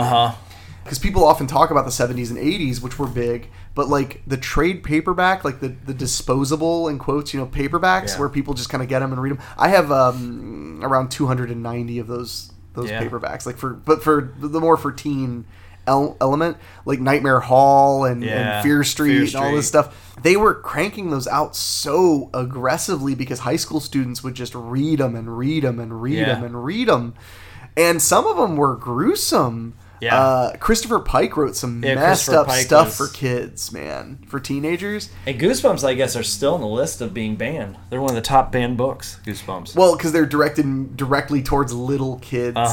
And they're scary. Yeah. And some of them were really scary. But it was okay 20 years ago? No, that's when they were banned. Okay. Yeah, that was. And I remember getting in trouble, if this makes any sense, in school trying to read Goosebumps as opposed to doing whatever the teacher wanted us to do. So I would sit and try to, and they would make us put them away because you'd get them new, because they'd get the big Scholastic box, and you're like, there's a scary scarecrow or whatever, and you try to start reading, and the teachers are like, you have to put them away because we have to do math, which no one wants to do. My mother, now it's like teachers like, please read, and everyone's like, no thanks. when I was in middle school or elementary school, my mother got a call because we had to do a book report on any book we wanted, and I was reading all of those young adult books from my sister's collection, and I read a book by Christopher Pike called The Last Vampire, which is an amazing story about a vampire woman who lives in a world where vampires have taken over, but AIDS has killed them. If you kind of like, what was the movie they did? Sam Neill was in it recently. Oh shoot, I'm not sure. And they were it was like in a dystopian, futuristic, but the vampires were like the normal. Yeah. And there was some kind of disease in the blood, and it was killing. I forget what the movie was. Well, this one was about AIDS, literally. I mean, it was AIDS, and so the big thing is like finding humans that aren't infected, but if you bite them, then they're gone. I mean, you can't. Yeah. Right. I wrote a book report on it, and that book ends in a really dark way. And my teacher had to call my mother, was just like, do you know he's reading a book about like vampires getting AIDS and being buried alive for eternity and all this stuff? My mom was like, oh yeah. Daybreakers, that's what it was. Daybreakers, yeah. It was an Australian movie, but yeah. The Last Vampire, highly recommended, super sad. They had also, I got, in the 90s, I think it was because of Goosebumps, but they started re-releasing certain Edgar Allan Poe. Oh yeah, for like junior high, I got onto those, and it would be his more and the Black Cat, and those I remember were terrifying as well. But and I checked out an Edgar Allan Poe book when I was in 4th grade from the library, and it was like old as sin too, which was beautiful. They had those wood cutting, the ink wood cutting. Thank you. Yeah. Oh man, those were the days, scaring the crap out of yourself reading Edgar Allan Poe on a Friday night. Other people are like, why are you reading that? Oh, that's if you had friends, they'd ask a question like that. Yeah. Something I'm interested in, because I study film at UC, and I study more from the writing aspect, cultural aspect, stuff like that. I don't watch nearly as many movies as you do. So from an academic standpoint. Mine's film study, so you're looking at culture, that kind of thing. How do you feel about, and I'm a huge critic of it, mainstream Hollywood today being the corporation, Disney kind of owning everything? Because like yesterday we went to see Midsommar. That was playing in one theater, but Spider-Man was in literally all the other ones. Because I would walk out and go into one to see what was playing, and my wife was looking at me like, what are you doing? I said, we used to do this all the time. But they're all like, it's almost a return to the old days where the studios owned the theaters, and that's until the 1960s when they broke it up. You're right, but you're also dead wrong. Yeah. Because this is where it's really weird. Everything is double-edged. So the death of celluloid changed everything. It's the only reason you're going to see Hereditary or Midsommar or any of those A24 movies or any of that is because of digital distribution becoming so affordable. We're actually in a world now where we're getting like a lot of indie stuff in theaters. They're trying it. Now, sometimes it fails, sometimes it succeeds. But like, if you were in 2002, if you wanted to see a movie in the theater, they had to book a film print. It had to be delivered by a courier service. It cost a bunch of money just to ship it.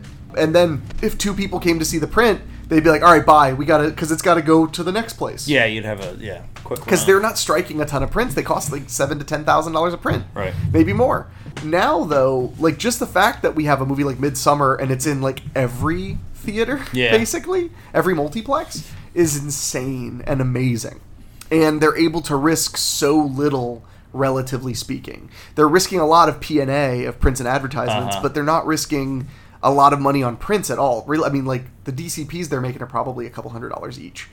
Maybe a little bit more, because, you know, the labs like to inflate prices, but they're not expensive. And like in 2005, 2006, 2007, when I was making movies, screening in a theater was like, you were lucky if a theater had a video projector, and it looked like crap. Now, if I want, I can screen a movie at the Cinemark. I just have to four-wall the theater, and they can show anything I want off of a Blu-ray.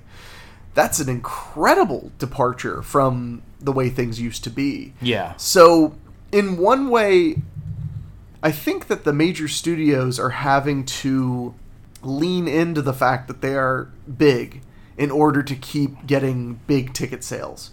So they're basically all about the tentpole movie. Oh, yeah. But on the other end of the spectrum, you have people like Blumhouse, who are making tons of movies with the audience in mind. They're all relatively cheap. And they're doing such a good job that, I mean, Universal won't let them out of their grasp. Universal's like, no, we'll put all of your movies into the theater. We want a piece of that movie costs $5 million and makes $70 million. On horror is the way they go with that stuff. Mostly, I always say that. They're low budget. Even Midsummer is filmed on $10 million. I said it'll double, triple that. Very likely. Yeah. Very likely. Although I would not have spent that if I was a producer. I would not spend $10 million on Midsummer. No more than 5. No, really. What are you spending it on? What are you spending it on? Come on. They had too nice of sandwiches. But you're spending on Ari Aster. On one hand, yeah, because like the big ticket selling movies are events. Mm-hmm. But on the other hand, I mean, the fact that you were at a movie theater and it was like Spider-Man, Midsummer. Yeah. Wow. It's kind of nuts. And talk about offering an alternative, though. It is, but it isn't, because A24, even though their movies generally are, you see them as, it's an indie, they're still the bigger end of indie. Well, but they've grown that. Right. And that's just to be competitive. So it's, Well, and if they keep that up too much, they'll die. Yeah. History has shown us that if you grow too much when you have an indie model, you collapse. That's why Roger Corman laughs on the graves of all of his competitors. No, I mean, every competitor he had in the 80s is gone. Yeah. Gone. Every competitor he had in the 90s is pretty much gone. In fact, almost, I mean, like every major competitor, Trimark, Vidmark, Live Entertainment, they're all gone. Every single one. De Laurentiis, gone. They're all gone. And Corman's still around. He's super old now, so he doesn't make a lot of stuff, but he's still laughing and he's solvent. Yeah. Overall, we're seeing way more indie stuff. And we're seeing they're willing to take bigger risks than ever before. I remember there was that movie, The Pyramid, that horror movie where people go into a pyramid and there's a monster. I've seen parts of it. Yeah, I like that movie. It was just in the theater one day. I was literally like looking at the app to see what was showing, and it just said The Pyramid, and I clicked on it. It was like horror movie about Egypt, and I was like, well, I'm seeing that tonight. Like, I've never even heard of it, and it was gone like 3 or 4 days later. But and when I went to see it, I was probably one of the only people there. But they tried. Yeah, and that's pretty cool. And I got to have that awesome experience. I got to see it in a nice theater with nice chairs, nice sound. So I have a really positive opinion of The Pyramid. A lot of people didn't like it that much. I thought it was boss. And that double-edged sword thing, the reason you were able to see it largely is because Disney movies are making... Spider-Man grossed $128 million They're in one keeping weekend. the theaters alive. They're keeping the theaters open. Yeah. That's that double-edged sword where it's... Yeah, true. They do have the more indie stuff, but yeah, a couple days it's gone. Spider-Man's back in. And the digital, I read, the thing with digital is now, let's say you run Us for 3 weeks, and by the end of the second week, no one's coming. So what they can do is then just upload Avengers to this other theater, and so now you have a full, because you're selling out Avengers. So then the theater goes, well, no one's coming to see Us. Throw Avengers on there, and it keeps the money coming in. So yeah, in a way, but then it's a bizarre relationship because it's like, well, yeah, Disney is basically running. Well, we've also seen a massive change in special event screenings. Yeah. I mean, I've seen tons of movies where it was one night only. Yeah, they do the classic stuff. It's cool. Well, but I mean, and not just classic stuff, but I mean, like, one night only Sharknado, one night only Sharknado 2, and they were packed because it was one show. So they got 120 people to come out in the middle of Dayton, Ohio, or wherever, in the middle of the Midwest. And we all came out to have a good time, and that would never, ever, ever happen. Or like all the Riff Tracks events, I never miss one. They're so much fun. Never would. It would literally couldn't happen if film was a thing. No. Literally couldn't happen because how? What would they do? Film the show on video and then dump it to a 35mm print, spend $40,000 doing it, send it to you so that 125 people can chuckle for 2 hours? Like, that ain't happening. Yeah. And as far as Disney, I mean, Disney's big, but there are a lot of big players out there. I mean, Universal's not owned by Disney. And they're doing pretty good. Paramount, I guess. In Netflix, but then Disney just bought 20th Century Fox. So that's true, but Fox hadn't been doing very well for quite a while, in many ways. Yeah, just so they don't buy. Yeah, well, Warner Brothers doesn't need anyone to buy them. They're doing really well thanks to it and that. What was that movie I just saw? Like the Annabelle and the Conjuring movies and stuff. They're kicking a lot of butt. And they have Nolan. That's fine. I don't know. I have trouble getting through his movies. They're just too long. Going back to Haunting Inside, which is screening this Saturday, what are some things you want people to know about for the movie? Well, I think, first of all, there's something so exciting about getting to go and see a movie that basically no one has had a chance to see yet. That's something that's really exciting. Like 100 people, 140 people have seen it. Period. The film has not been released nationwide. We're negotiating with a distributor for it literally right now. Like when we took a break, I checked my phone to see if they've written me back yet. To get to be a part of something totally new, to be one of the first people to see it, to get to see it in the theater, which is not an experience you'll get to get. I mean, whatever distributor picks it up is not going to push it into theaters. They're going to push it into video on demand. They're going to push it maybe into Redbox. They're going to do that. Just to get to be a part of the show, to get to see a brand new movie, to get to see some of the people that worked on it, to get to have that experience, I think that's the most exciting part. That's what would drag me out. When I see, director in person, writer in person, star in person, I'm like, well, that sounds like it's an experience rather than just going to see a movie. So I'm hoping that will get people excited. And also I want, if you haven't been to the Mayflower Art Center, you should get off your butt and go. Check it out, because it's really cool. They're constantly showing fun stuff, and not just special events like that, but also classic movies, all kinds of stuff. I mean, it's an awesome experience, and you need to support your local theater as hard as you can, because you don't know what you got till it's gone. So Get your butts out there and get some spookies. It's hot as hell outside. Get some chills. So are you saying that there'll be other people from the movie here besides you? I can't guarantee who, but there will be, for sure. Okay. Definitely will be at least a few others. So there's the teaser that... Oh, yeah. There'll be more people than you to talk to. Well, but I'm the one that matters. well, yeah. Well, yeah. But yeah, so, I mean, come out and also, not only you get to support a local cinema, you get to support a local filmmaker. It's totally win-win. I mean, there's no losing there. You get to see a movie... I mean, that's the most amazing thing is when I realize, I'm trying to get people to go see a movie, the thing that I'm, trying to do every single day. Yes. And what a horrible thing to have people try to do is go see a movie. That our world.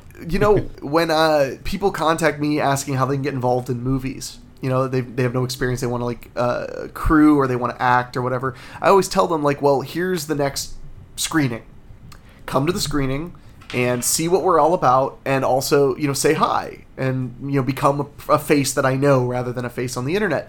And it's so funny that people are like, oh, I don't know if I could do that. It's like, well, you have 2 weeks notice to just go see a movie. I'm literally asking you to just go watch a movie.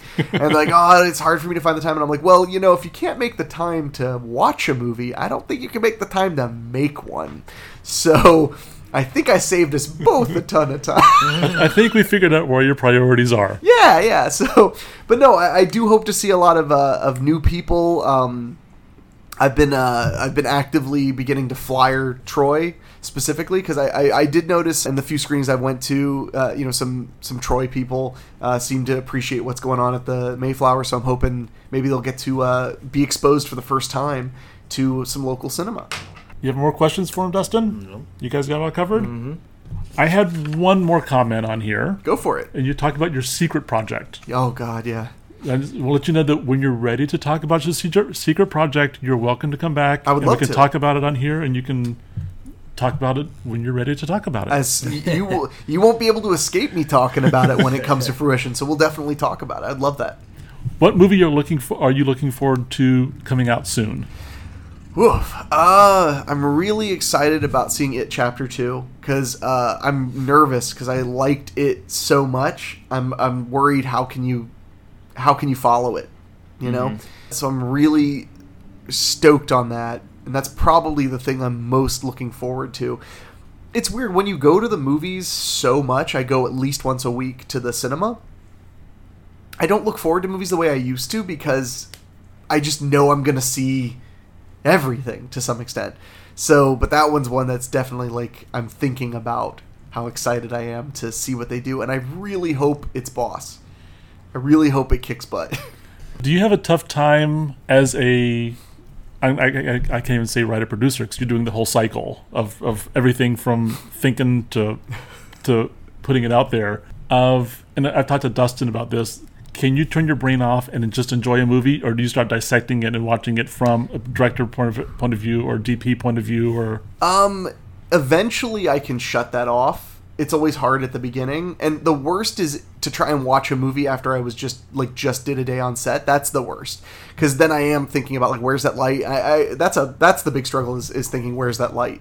But usually I can snap myself out of it. There was a quote I always used to like where it was like, I love movies so much, but then I started making movies, so now I can't do that anymore. You know? It's not quite that bad, but I do have to, like, actively go, shut up and watch the movie. So, and often I have to do that to myself.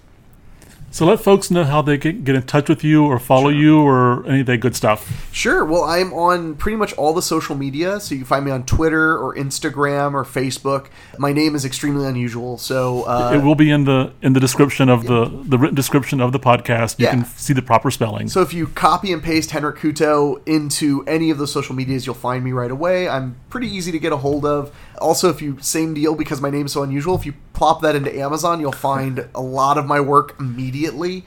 They can also check out henflix.com. That's my personal web store where I sell a lot of my films. henflix.com. A lot of cool Blu-rays and DVD combos and collector's editions are available on there. If you like supporting independent film, that's a huge way to support, because the money goes directly to me, which goes directly into everything we're doing. Feel free, I welcome people to write me. The thing I love to talk about most is movies, and I'm only moderately annoyed by some of the people that reach out to me at random, so why not? Don't be one of those people. Or do. You know what? I'm not going to steal your shine. Yeah. If you have any comments or questions about this podcast, you can email us at podcast@PersineaFilmSociety.org. And we are on Facebook as well as Persinia Film Society. And Instagram and Twitter, we're at Persinia Film. Again, thank you, Henrik, for being here. My pleasure. And looking forward to seeing more of your stuff in the future. Anything else? I'm dead. We're good. You good? Awesome. I'm great. Thank you guys so much.